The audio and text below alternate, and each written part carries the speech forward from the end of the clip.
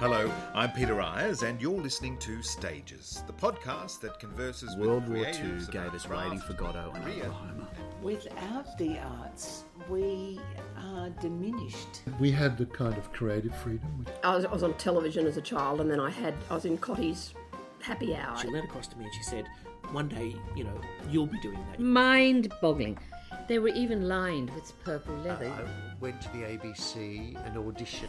I was so fit at the end of that, you could have entered me in the Melbourne Cup. I still firmly believe that great work can be made in small places. If nobody's going to respect your talent, you've got to respect it. I hope I've been entertaining, that's all. Well, that's very kind of you, Peter. But you are a friend. And as are you. Yeah, it's a date. It's a day.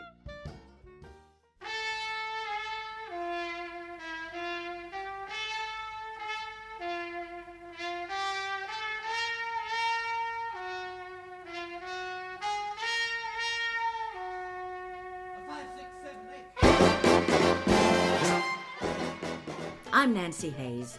On the 6th of June 1981, the original Australian production of Kander and Ebb's musical vaudeville Chicago opened at the Drama Theatre, Sydney Opera House. The production was much celebrated and enjoyed a triumphant tour. I played the role of Roxy Hart in this groundbreaking Australian production. I'm Geraldine Turner, and I played the role of Velma Kelly. That's 40 years ago today we opened. Chicago was presented by the Sydney Theatre Company and was a landmark event for musical theatre in Australia, as the entire production was constructed by an Australian creative team. So that's final, huh, Fred? Yeah, I'm afraid so, Roxy. Oh, Fred? Yeah? Nobody walks out on me.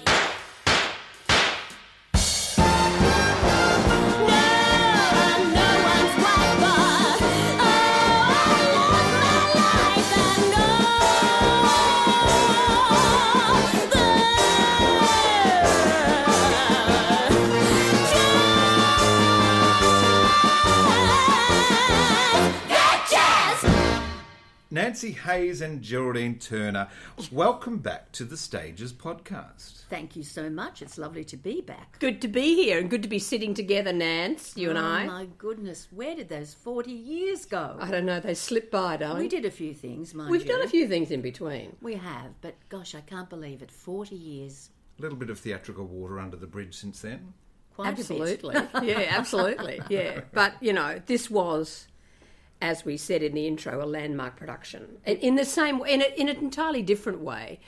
But Pyjama Game was, of course, the first production in Australia where it was an all-Australian cast. Which was about 1957. That's right, that's right.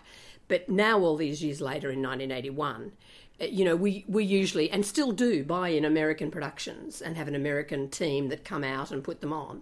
But this was an all-Australian team with Richard Werrett directing, Ross Coleman doing the choreography, Roger Kirk doing the costumes, and Brian Thompson doing the sets.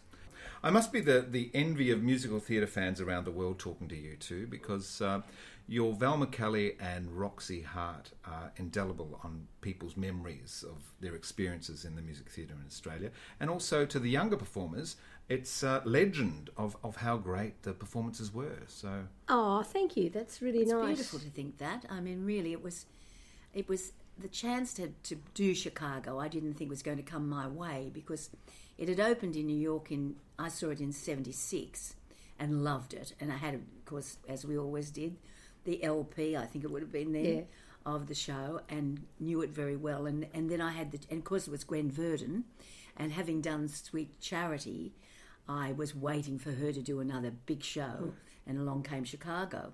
And I was really fortunate to spend time with her after the matinee and talk about the show and charity and the whole thing. But then all those years went by, like 5 years, and I thought, this will never be done. And then Richard said, do you know the show Chicago? Yes, I said. He said, well, I'm thinking of scheduling it, for one of the seasons. And I said, oh, my goodness.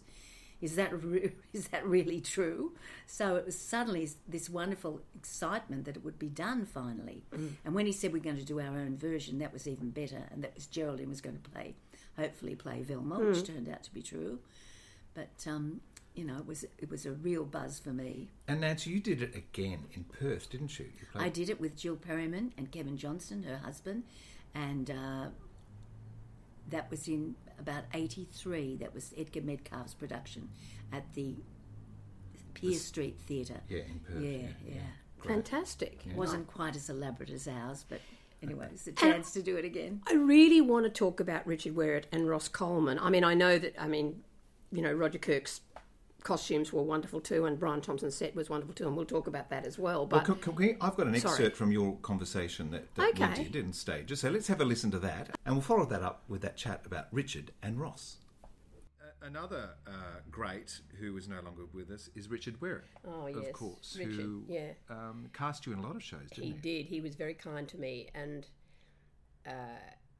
I met him years before when I was working at the then Nimrod Theatre, which is now Belvoir Street, of course, on that site. And he and John Bell and Ken Haller, thank you, ran the Nimrod Theatre. And I had done a couple of shows there. I'd done a play called Ashes by David Rudkin that Ken directed, and then I did Jumpers, which Ken directed. But before that, I did the very first late night show in a theatre in Sydney in 1977, I think. Maybe it was 78. And it was called Geraldine Turner Sings. I wanted my name in the title.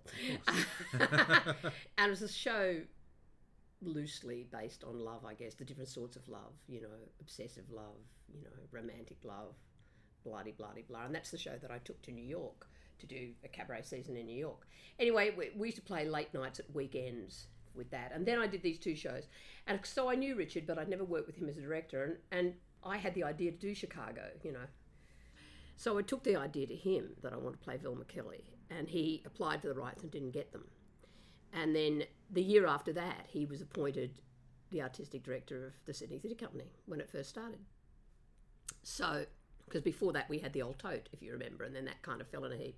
Anyway, so the Sydney Theatre Company started in 1980, and I was put in the first company. So, there was a company of actors that went from show to show, a bit like the Queensland Theatre Company days. And we opened with a terrible old hoary piece called The Sunny South, which had a wonderful part for John Hargreaves in it. Anyway, darling John Hargreaves. Anyway, all of us were in it, the usual suspects. After that, because I wasn't too happy being in the company of the Sydney Theatre Company, but we did do that year in 1980, we did I'm Getting My Act Together and Taking It on the Road, which Nancy Hayes starred in, and I was one of the, I guess, supporting players. I had a couple of solos, and it was a great show to do. Linda Nagel was in it, Vince Martin. Who else? I think George Bartels was in it. Anyway, who later went on to play Amos, yeah.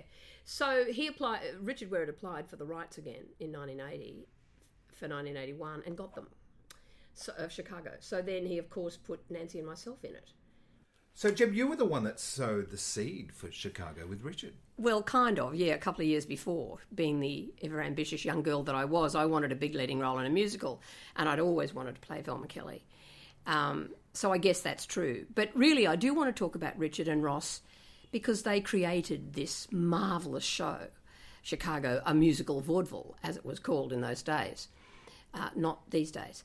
But I think it was before its time because Richard had a lot of cross-dressing in the show.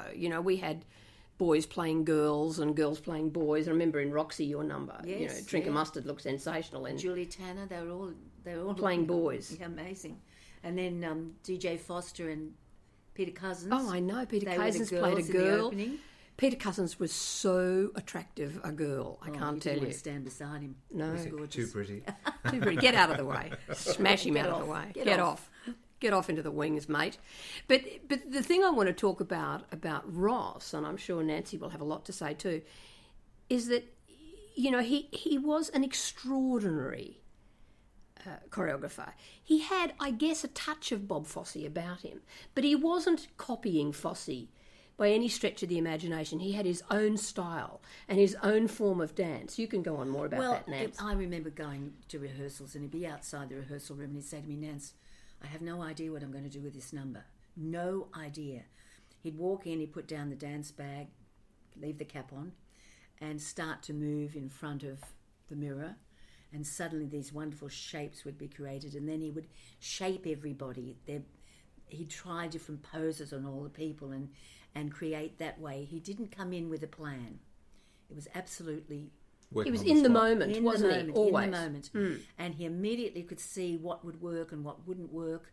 It was extraordinary to watch him, but he was always doubtful that he could do it. Which is a great thing to be. But also, he was there to make you look good. Absolutely. So he never gave you something that would be too hard for you or whatever, or make him look good. Yeah, he always choreographed to the people he had in the room. And was he a good collaborator? Because you've got tremendous dance backgrounds. Would he listen to your suggestions as well, or did you not have to suggest anything? Well, sometimes I'd say, Ross, that doesn't feel... He'd say, no, well, let me have a think about it, or something. Yeah. Well, you know, there were things that I did say, but we always had a good relationship. Oh, yeah. But I adored him. Yeah. I call him my official choreographer. I did a lot of shows with Ross. Yeah, we did. I did too. Yeah. What did the hot honey rag look like? Do you remember? Oh, my God. Nance, because that's you the talk about big that. dance number at the end of the show. Well, we didn't. I don't think we did it. We didn't do that. Right. I think we used that music for the bows. We did. We used that music for the bows, and we came down. The set, let me talk about the set for a second. This is Brian Thompson, of course.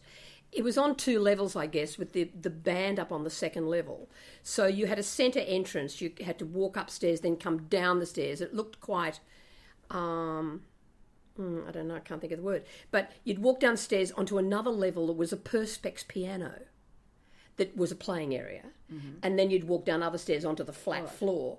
The Perspex piano, of course, lit up and became things. Like in Cell Block Tango, it became a pool table that we all played pool at.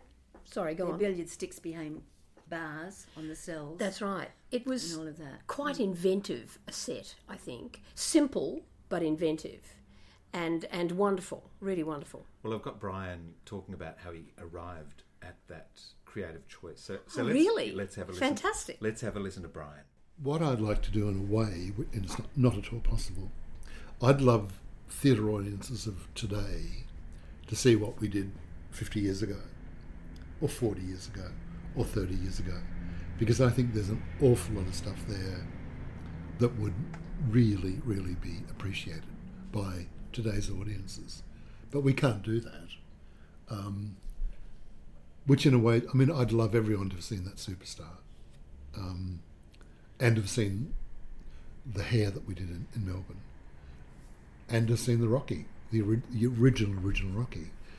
But that can't happen. So that's sad, but it lives in the memory, I suppose. Can we talk about a couple of musicals that you designed for the Sydney Theatre Company?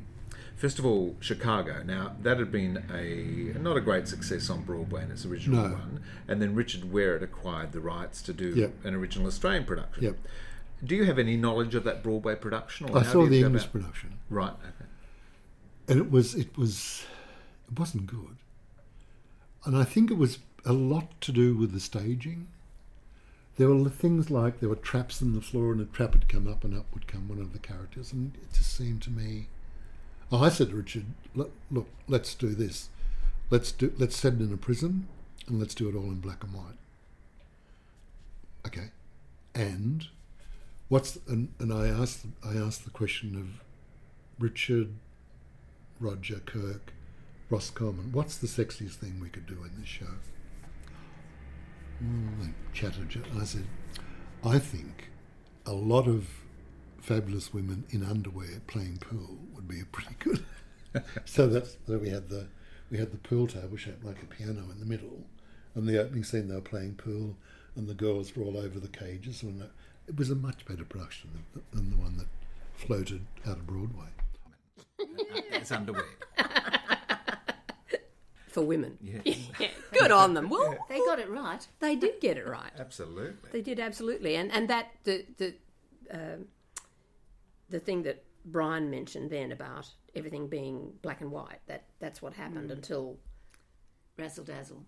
And then everything just went mad, and there were these jewelled costumes and bejewelled in all these different colours and feathers and everything. Suddenly it became big showgirl time, and it was a wonderful scene where I was always cross because I was never in that scene. So my costumes were always black and white.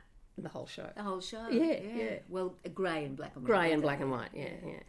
No, the basic costume, the underwear was like a grey and white stripe.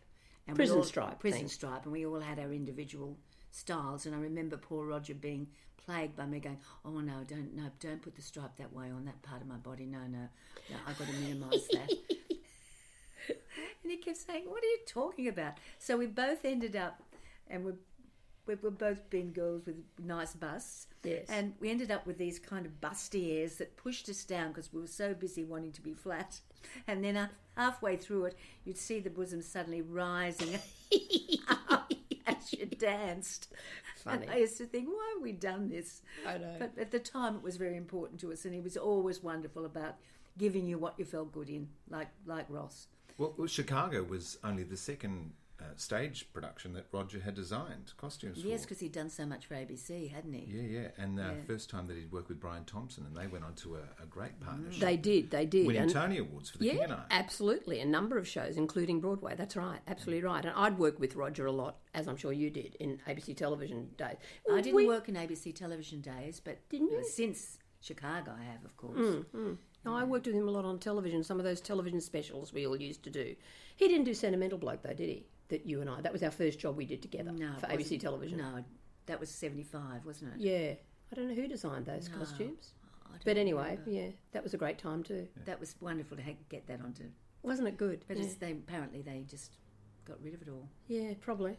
Someone will have it somewhere. Someone. I've got it somewhere at home, I'm sure. Yes. Have you? Yeah, but I don't know where it is. I'd have to... You've no idea how much stuff my husband has. I have so much stuff too, and my husband as well. If anyone's listening and you have the Sentimental Bloke from ABC television, we'd love it. Jordan, love to see it. Let's have a listen to Roger, and he explains how he got the gig on Chicago. How do you begin to find an aesthetic for the show, a look for the show? Well, I don't know. It depends. Because it's set in a women's prison in the 1920s. Yeah.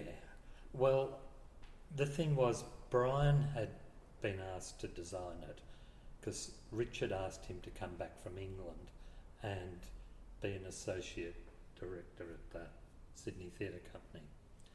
And this was going to be the first thing he designed. And I only got the job because I was doing Marsha Hines shows at the ABC, which were, big musical jobs, and that was really my big break in TV. And Ross Coleman was doing stuff on the Marsha Hines shows, and he said they were going to do Chicago, and I said, and I didn't know Richard from Adam in those days, and I said, well, I'll tell Richard I want to do the costumes on it.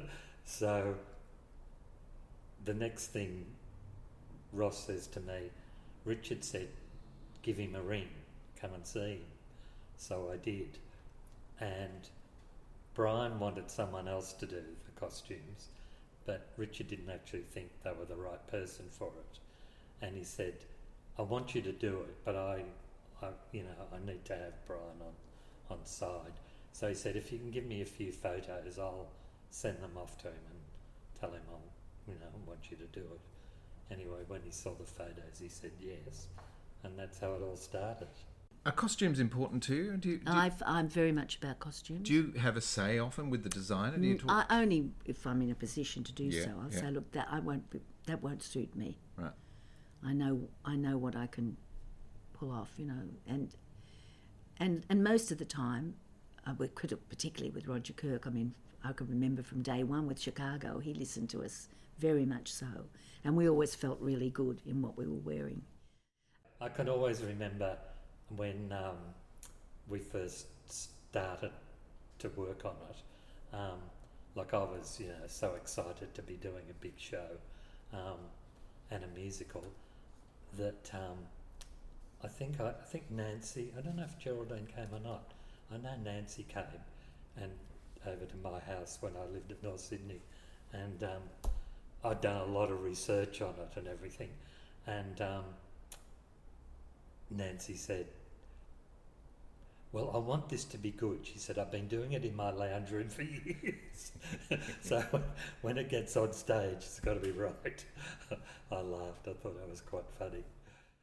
You've been outed, Nan. So had you been doing the show in your lounge room for a while? I had been doing it for years and locking people in and saying, have a listen to this musical, isn't it wonderful? And then they do this and then this happens and doing all the numbers. How embarrassing. I think it's gorgeous. But you'd seen the Broadway production. As I said, yes, I had. And I'd been waiting for years, as I also said, to see if Gwen Verdon would do something else. And apparently she and Fosse had their eye on the play and then the film Roxy Hart starring Ginger Rogers for many, many years.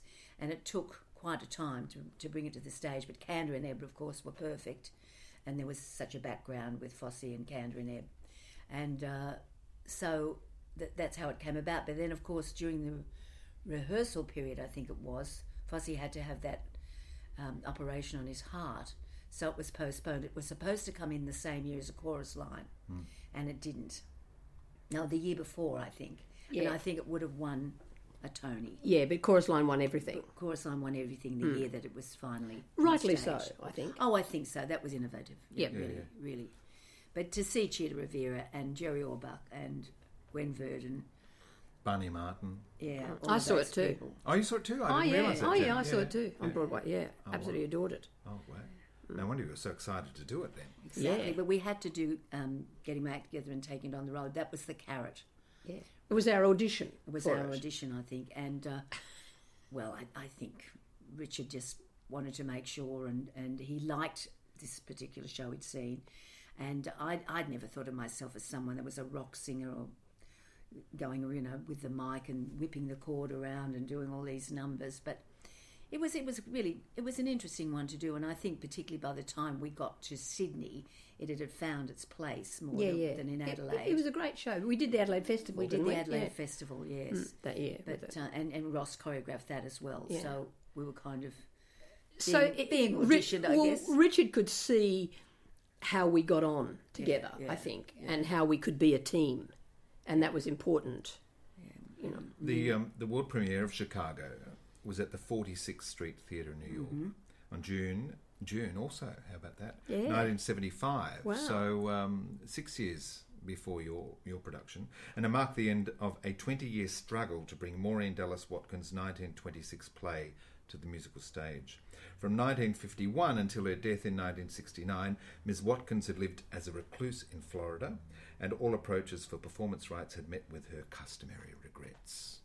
So it took a while for it to become a moment. Yeah, they were after the. Thank God they kept asking. Vehicle. Yeah, amazing. And now it's the second longest running production on Broadway, the concert production. And it is the concert. The production that we now know as Chicago, and I think all people under, say, 35 know as Chicago, probably under 40, is that version which everyone has to do now, and that has become what Chicago is. And it did come out of that company in New York that do Encore that do concert versions. So I'm not denigrating it in any way. I've seen some marvellous performances. I saw Anne Reinking and Bebe Neuwirth do it in New York. I saw, Sharon Millichip, Caroline O'Connor do it here. The marvellous Alita Chinsey, the last one. Just wonderful, wonderful performances. But really, it's just girls in black negligee sort of costumes, all looking like thin dancers. And it's not what it used to be in the beginning, which is Chicago, a musical vaudeville, with everything based in vaudeville. And Ross and Rod and Richard cast all of the dancers were fabulous triple threats, but they were all different shapes and sizes. They were all different age groups, as women would be in a prison. And it was just marvellous. It was. It had real character, and the characters stood out. I don't think in the newer version you really get the character storyline. No, I think that's right. I mean, it's beautiful dancing, wonderfully choreographed. Wonderful to look at, and as you said, some wonderful performances, but the story isn't as strong, I don't think. I agree with you. Well, I've read that the concert production really had an explosion of popularity because the show is about celebrity and corruption. And at the time, the O.J. Simpson trial was happening, right. where we saw exactly a sports star, an actor. Exactly what the show's talking about. Give them the old razzle-dazzle and they'll make you a star. And when Richard actually put it into that second season, there was quite a lot of feedback that they didn't think that was a good thing. Well, don't you remember that? No. That they shouldn't have done an American musical at the Sydney Theatre Company and everything. People are always complaining about something. So they didn't fit what they were supposed to be doing. Well, it certainly made a lot of money for Sydney Theatre Company. I think it was the most popular show the Sydney Theatre Company ever did for a number of years. I don't know if it's still that case, but I think probably with Nicholas Nickleby that changed a bit. That changed, yeah. But when you think we were going to do 6 weeks and we ended up doing a couple of years. We did 2 years of sellout seasons everywhere, and then the third year we went to Hong Kong. Well, if I can quote from Richard's program notes, he says, Chicago was the first of what will certainly be more full-scale, legitimate, or should I say illegitimate, musical productions, and many of our company have found it enormously stimulating, stepping away from the legitimacy of Hamlet to Chicago. The first production of a Broadway musical to have an all-Australian creative team. So it certainly was his vision that full-scale musicals would be part of the Sydney Theatre Company repertoire, and they certainly were for a while. And what that show had to say about media manipulation and everything was very strong topic. Yeah. Let's have a listen to one of the music staff on the show, a gentleman you might have heard of called Michael Tyag. Oh, right, okay. Because Chicago was such a big part of my life when I first moved up to Sydney, and that extraordinary production with Nancy Hayes and Geraldine Turner and Judy Connelly and Terry Donovan. This new production of Chicago, which I just can't warm to in the same sort of way. I love the production values that were thrown at that in 1981 and the originality of everything in it. Whereas now, yes, it's very original, but it's very much a semi-stage concert and people dressed in smart things. It's a lot about the dancing and less about the character of the show. Even though they've had great people in it and lots of good things and audiences love it, I just missed that 1981 version. One of the first times that I'd worked on a show which was all being created by people that were in the room, because my earlier life in Melbourne was all with J.C. Williamson's, and it was Gypsy and The Wiz and reproduction shows. That was a wonderful way to learn. Yeah, to come up and work on something like that was being put together. Did you know much about Chicago before you started rehearsal on it?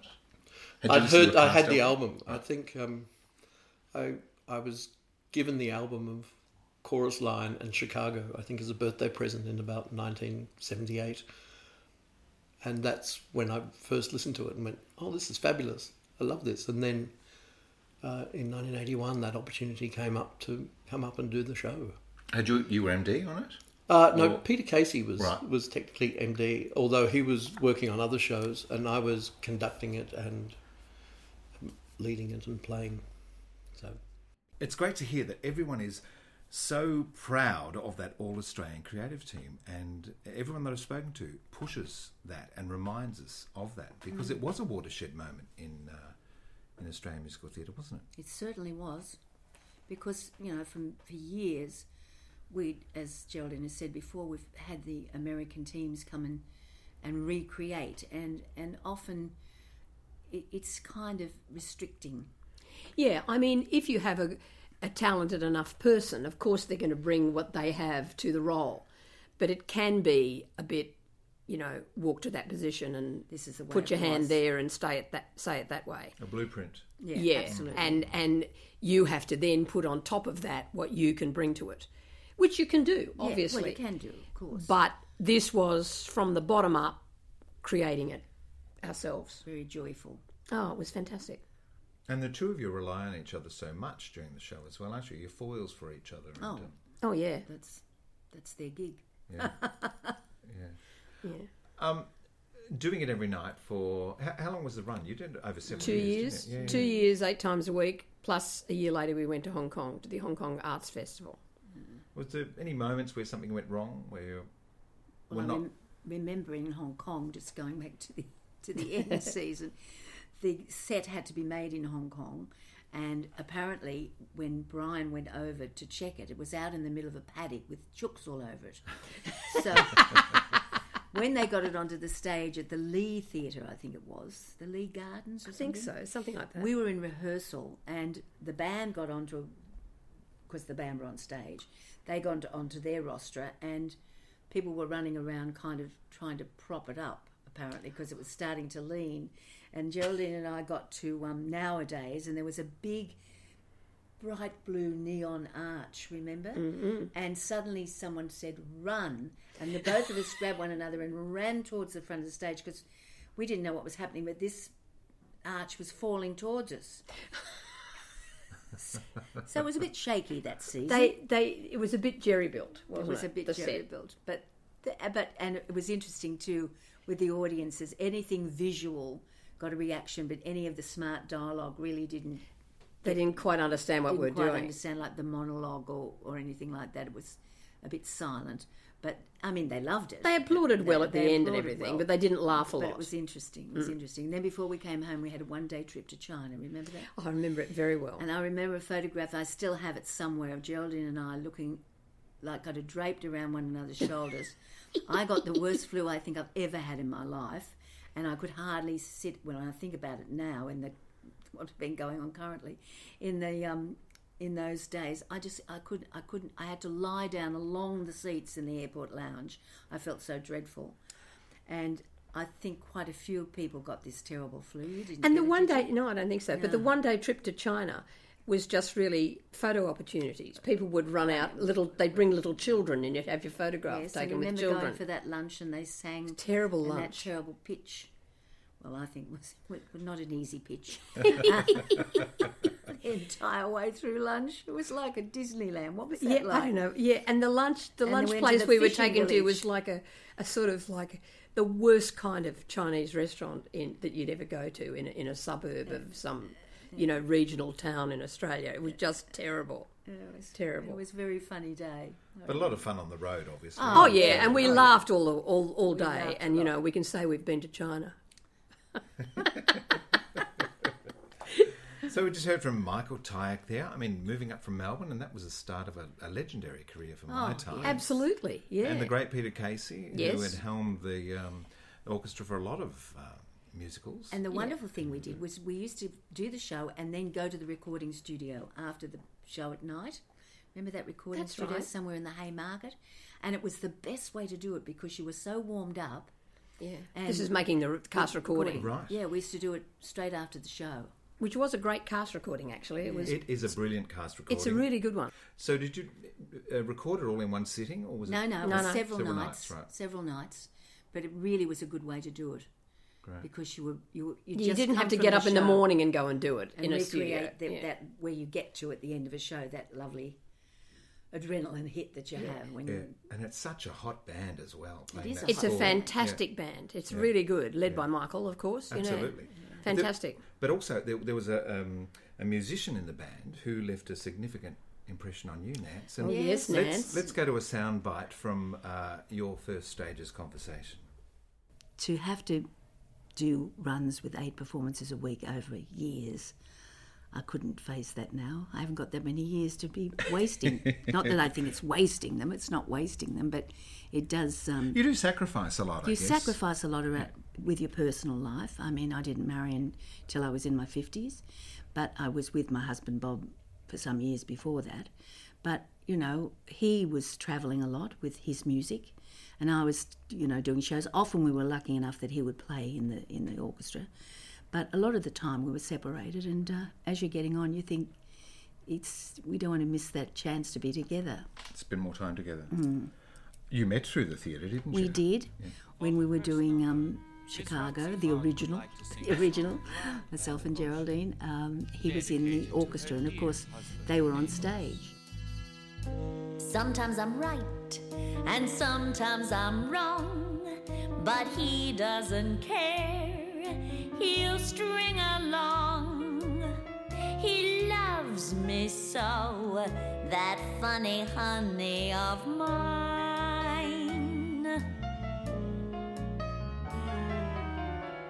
Sometimes I'm down and sometimes I'm up, but he follows round like some droopy-eyed pup. He loves loves me so, that funny honey of mine. So there's a saxophone player. There was, yes, indeed, getting back to that. There was this saxophone player. I said to Judy Kennelly, I really like that saxophone player. No, you don't, she said. Oh, I do. No, you don't. Because he was a muso. Because he was a muso. Yeah. And she said, a couple of nights later, she said, well, I've had a bit of a chat to him, she said. Now, he's divorced and he works at the Con. He's in the jazz faculty. But I'm going to just say one thing to you. If you're a star, if you become a band mole, I'll never forgive you. Anyway, she's forgiven me and she's a great friend of Bob's, so that's good. Great. Yeah. Excellent. So the love of your life, that must add to the specialness of the show, Nance. Of course it does. Yes, of course it does. Yeah, so 40 years. 40 years, well, yeah, nearly 40 years on. My Darby goodness. and Joan. Yeah, of course. Yeah. Right. Amazing. Amazing. Amazing relationship too. Yeah, it's great. Love Nancy and Bob. You talked about the great Judy Kennelly, of course, then, who was also part of the cast, playing Mama Morton. Yeah, she was fantastic. Yeah. Like Mae West. Yeah, dressed her like costume Mae was like Mae West, wasn't it? And she did have a Mae West sort of jaunter. Yeah. And the walk was Mae West. She went like from one side of the stage to the other with that sort of swagger thing, but face in front. So it was a sideways sort of I deserve a lot of tat for what I've got to give. Don't you know that this hand washes that one too? When you're good to Mama, Mama's good to you. Because the number is Sophie Tucker-esque, isn't it? Well, it is a bit, yeah. And when I say Mae West, yeah, of course, in all that was and or Sophie Tucker. Yeah. It was that kind of with a long handkerchief. She did have a long handkerchief. Yeah. She was fantastic in the role. Yeah, as really was good. George Bartels as Amos. Oh, George was wonderful. And talking about musical vaudeville, his number, Mr. Cellophane. How would you explain it, Nance? Well, he had these special boots that had in the heel, they had a section that would click into two bolts that were at the very front of the stage. front of the stage. So that he could lean forward. You'd notice him, and even without clucking like a hen, everyone gets noticed now and then. Unless, of course, that personage should be invisible, inconsequential. Cellophane, Mr. Cellophane, it should have been my name, Mr. Cellophane, 'cause you can look right through me, walk right by me, and never know I'm there. I tell ya. Almost lie down. And then go like in a semicircle, didn't he? The audience would go wild. And sometimes we'd think, at the end of the show, when we came to do our bows, our last bows, we'd think, the audience will love us tonight, George Bartels would get this huge round of applause because he did this wonderful magic trick, and it was sensational. But again, getting back to that Chicago, a musical vaudeville, it was a vaudeville routine. He was singing about, nobody ever noticing him and doing this fantastic thing while he was singing about it. And one of Roger's wonderful costumes too was the newspaper reporters. Oh, yeah. They had these trench coats that were all made out of newspaper print. Newsprint, yeah. It was so striking. Oh, it was fantastic. We both reached for the gun. Yeah, for that number, yeah. It was dull. Yeah. Amos is a character that garners a lot of empathy from the audience in a show which has a lot of nasty characters. Yeah, that's right. That's right. Absolutely right. Yeah. Class. There ain't no gentleman to open up the doors. There ain't no ladies now, there's only pigs and whores. And even kids will knock you down so they can pass. Nobody's got no class. And that duet that you got to do, Jebez Velma, with Judy Kennelly. That's right. Two belters, powerhouse performers. I mean, you listen to that recording, you've sort of it knocks you against the wall. It's pretty good, isn't it's it? If I do say fantastic. so myself. And I had known Jude. I met Jude when I was 16. We're both from Brisbane. And I met her through Bernard King in those days. So we used to go to his house to parties and things. And Jude's a couple of years older than me, but we were both teenagers, you know, when we first met. So we'd known each other for many, many years by the time we did Chicago, you know. Yeah, it was wonderful singing with her. Wonderful. Is everybody here? Is everybody ready? Hit it! And the great Terry Donovan as Fabulous. As Billy Flynn. Billy Wasn't he good? I don't care about expensive things, cashmere coats, diamond rings, don't mean a thing. All I care about is love. That's what I'm here for. I don't care for wearing silk cravats, ruby studs, satin spats, don't mean a thing. All I care about is love. All I care about is love. Give me two eyes of blue. Had he done musicals before Chicago? It was It's in the interesting original West Side Story. He was one too. of the Australian cast. I'd seen him a lot in straight plays in Melbourne in those early 60s. Then he went to London for a long time. Yeah, he did. And I can't remember what year he came And remember back. how little Jason Donovan his son, He used to come and just sit backstage in our dressing rooms while the show was on now and again. And look at what became of him. My God. Wow, you know, and also recently in the concert production of Chicago that Gordon Frost Yeah, produced. Jason played Billy played Flynn. I know. Well, he saw his father do it so many times. Exactly. And, you know, Terry Donovan was fabulous as Billy Flynn. He really was fabulous. When we went to Hong Kong, DJ Foster took over And for he some. was great. Oh, he was wonderful, really wonderful. But it was terrific to have Terry because also Terry had quite a reputation on television. Yeah, that's right. Oh, He was a through big- Cop Shop yes, and various Division shows. 4 and things like All that. those shows, yeah. So it was great to have him in it, you know. And tell me, who was J.P. Webster in the cast? I One couldn't of our work out who that was. faves, Jack Webster. Oh, wasn't he great? Oh, he was fantastic. Got the Mary Sunshine, because that's a great conceit of the show. Also, Yeah. you've got this female impersonator, Yeah. playing the gospel columnist. And he was just spot on with it. There's a little bit of good in everyone you'll ever know. Yes, there's a little bit of good in everyone, though many times it doesn't show. It only takes the taking time with one and all. He was fantastic. He was a great tapper, Jack. Oh, he was in No Nanette with me. He was way back then when I was 20, 21, you know, so he was... It's a tough role to cast, Marriott Sunshine. Well, you have to sing the notes, don't you? You have to be able to have that falsetto voice, so... Effortlessly. Yeah, that's right. Not at a stretch. Yeah, he was great.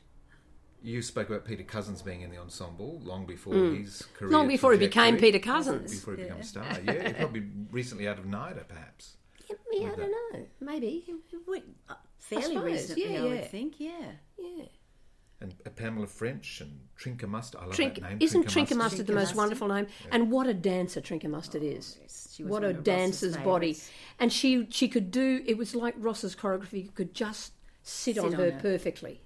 Perfectly. And Robina Beard. Yeah, Robina Beard. You're soaking in it. Yeah, you Nat? said. Yeah. Nat. She She's was one of the prisoners. The Cell Block Tango. Yeah, she was one of the Cell Block Tango girls. And Joy Miller, Dolores Dunbar. Yeah, and Roddy Dunbar. And Roddy Dunbar was the MC. Yeah. He was wonderful. 8 shows a week completely takes over your life. Your whole day is planned around. It's focused towards that performance. And the timing of things. What time do we eat? When do we have time to shop in order to get it to do? So we sit down for dinner at maybe 5:30. And so by the time you get home, You've expended all that energy. it's all gone and you're starving and you can't get to bed till 1:30 or 2 o'clock in the morning, you know. Because you've got a full tummy. And then you wake up sort of like 10 o'clock and you're thinking, oh God, we've got 2 shows today or whatever. Yeah. And it's once again, it's all planning and getting things organised. Do you have a favourite show? That I've done? Yeah. Well, it's a toss-up between a dancing show and a singing show. Chicago, Les Mis. Yeah. You know, they're my ultimates that I've done. Which inmate were you in Chicago? In Cell Block Tango? Lipschitz. I loved Alvin Lipschitz more than I can possibly say. He was a real autistic guy, sensitive, a painter, but he was troubled. He was always trying to find himself. Every night he'd go out looking for himself. And on the way, he found Ruth, Gladys, Rosemary, and Irving. I guess you can say we broke up because of autistic differences. He saw himself as alive. I saw him dead. The dirty bomb, bomb, bomb. But that was a show that toured to Hong Kong, didn't it? And that was one Sydney Theatre Company. Sydney Theatre Company. Yeah. That was an adventure. Yeah, it was great. And the beautiful Gary Ginnivan was in it, and DJ Foster, and all these people that we've lost. We've lost so many out of Chicago. Yeah. It's been really hard. And sadly, there's some casts that are no longer with us that we've lost very recently. I know. DJ, you spoke about. DJ Foster, Gary Ginnivan. Yeah. Chris Schumacher. Chris Schumacher, darling Chris Schumacher. What a dancer and fabulous talent he was. DJ Foster, yeah, we said that. And Roddy Dunbar, of course. Roddy Dunbar. And Ross's assistant, Cheryl Ryan. Regan. Cheryl Regan. Cheryl Regan. Oh, she was great. A great assistant to Ross. She could keep that choreography exactly how it had to be. Yeah, absolutely. David Fraser? I've never heard of David Fraser. No, we don't. David was an American, married an Australian girl. He played your husband, didn't he? In the beginning, the first scene. Fred. Yeah, Fred. Yeah. Oh, Fred. That one. Bang, bang, bang. Yeah, that one. Yeah. Nobody walks out on me. He was in Best Little Whorehouse. He was too. That's when I think I first saw him.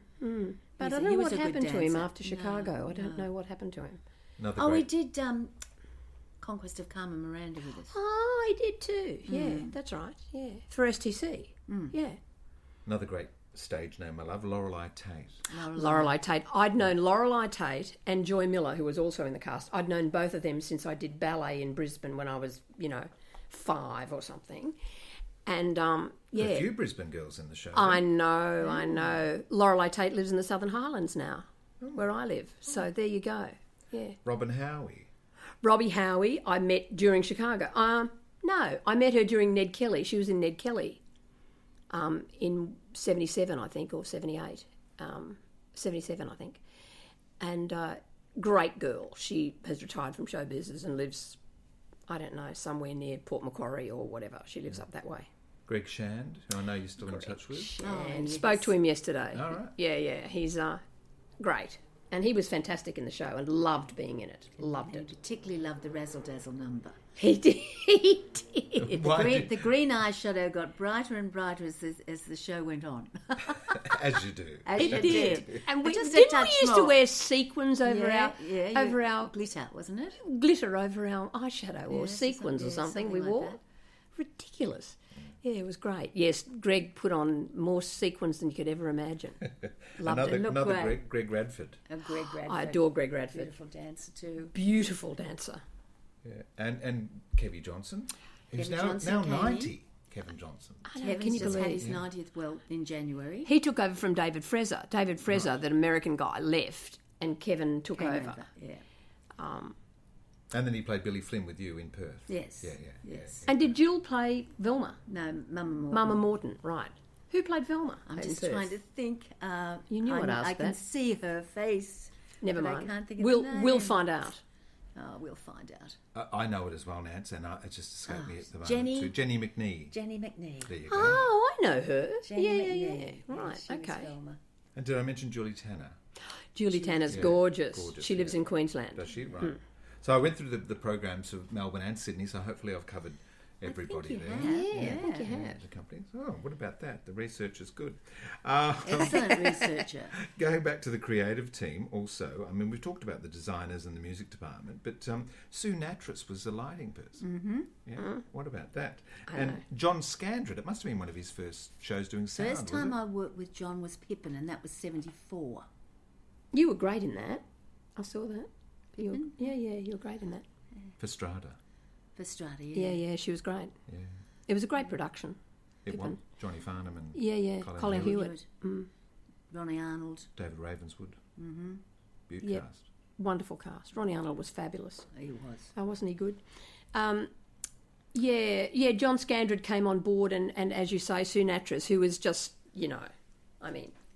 legendary in show business, really. Sue Nattrass, of course. She'd been with J.C. Williamson's for years. And Christine Dunstan was our production manager. She was too, yeah. Oh, wow. Yeah, and didn't she run a company that made sets or something for a while? Yes. And she did 42nd Street. That's right, she did too.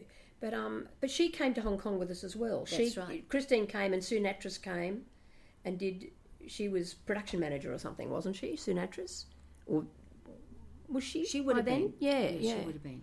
Because she could wear many hats, Sue. My God, couldn't she though? I adore her. She used to be stage manager, I remember, when I was doing Promises. And I discovered Melbourne Theatre Company, and because I was only in the second act, in the first scene of the second act, I used to go to their 5 o'clock sessions of a Friday, or 5:30, whatever it was. And she'd say, as soon as you get back, you have to come to the corner and tell me that you're there. And I used to go and see all these MTC shows. That's fantastic. Brilliant. Yeah. You wouldn't be allowed to do that these days. No, you wouldn't.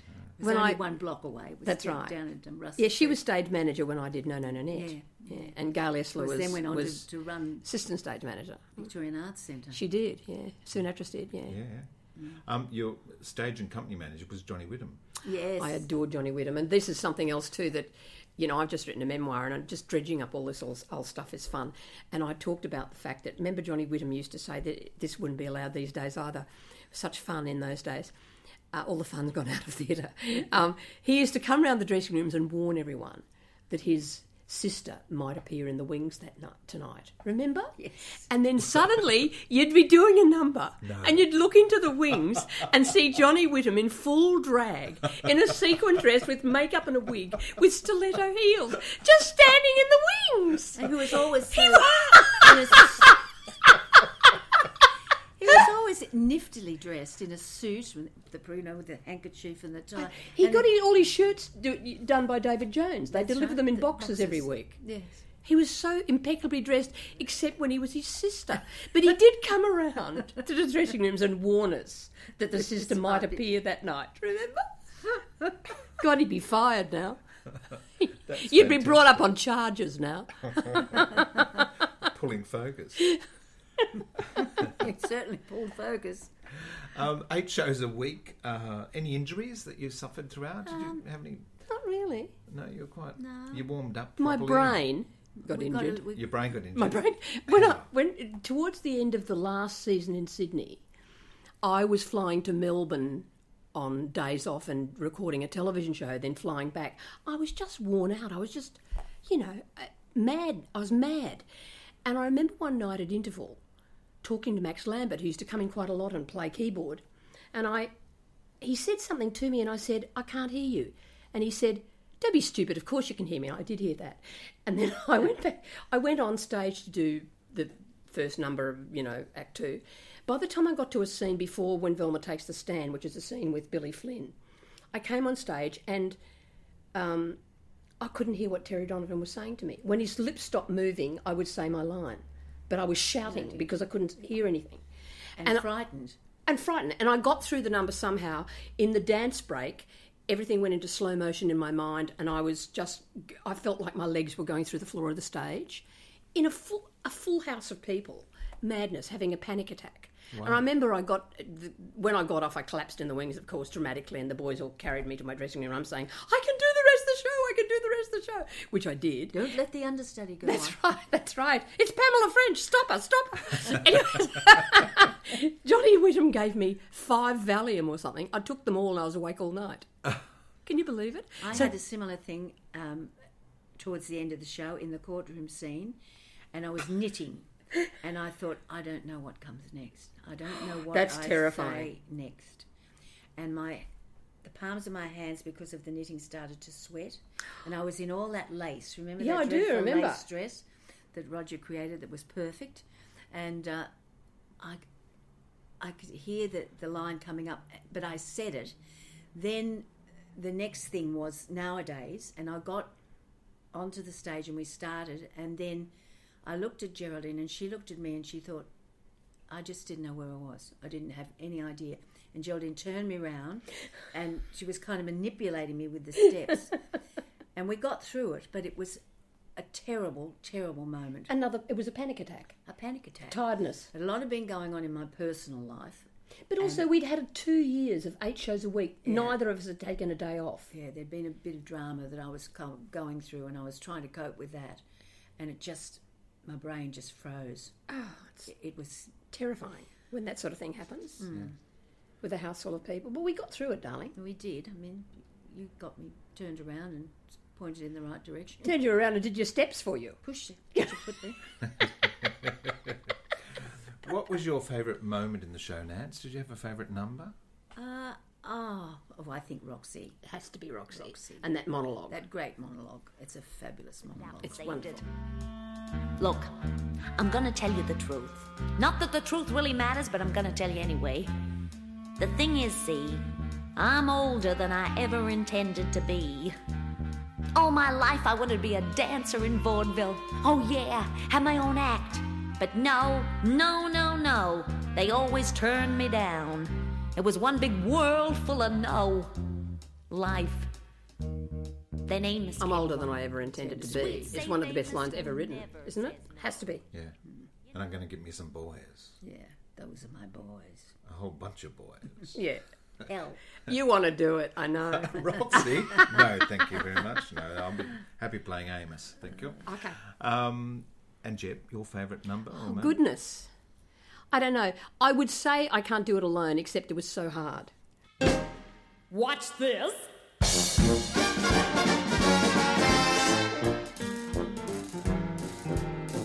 First I'd boopity bash, boopity bash, boopity bash. They're the drums. Then she'd wah wah wah wah wah wah wah wah saxophone. Then we'd. But I can't do it alone. Then she'd. Then I'd. Then we'd. But I can't do it alone. She'd say, "What's your sister like?" I Can't Do It Alone is the number that she does in Act 1. Towards the end of Act 1. Trying, mad. She plays her trying to impress. She's playing her and her sister and doing all these whole act. steps, the whole act, for her, for Roxy, who is being very, well, not interested at all, pretending she's not interested. Talking her into doing a double act, you know. It's such a puffy song that by the end of it you have to hold on to this long note. And it's a killer. But it is a great number, just a great number. Every number's a showstopper. It's It an is. extraordinary It is. score. It is an extraordinary score. I absolutely agree with you. It's wonderful, wonderful score. Look, there was a moment in the first run-through of the show where you've both independently described to me that you knew that the show was going to be a big hit. Mind you, that original was only, 10 years of that? 81. Yeah. And 1980. it's 75 on Broadway. So you were doing it Oh, quite, yeah. We were doing quite it. new. Well, fortunately, though, enough time had gone by that Richard could actually do the production he wanted to do. We were only going to do it for 6 weeks at the Opera House, and suddenly we did a gypsy run. I think it was like the afternoon before we were doing the opening night, and you just knew. I mean, I know it's always a little... So a gypsy run is for show folk? Show folk, Yeah. so that they could come and see it. But the reaction was so fantastic. And then, indeed, it was from the opening night. So we transferred to the Royal, and we went to Melbourne, and we went to Adelaide, and came back to the Royal. And then about a year later, we went over to Hong Kong. So it was from that 6 weeks, it just turned into just the most amazing experience and a great show. Some of those delightful surprises that come out of the business. Exactly. And they were able to do their own thing with it, which I think was important for us. We knew we had something really good going, but we didn't quite know, as you never do, because you're immersed in the production. You don't know if it's working really. You're just working really hard.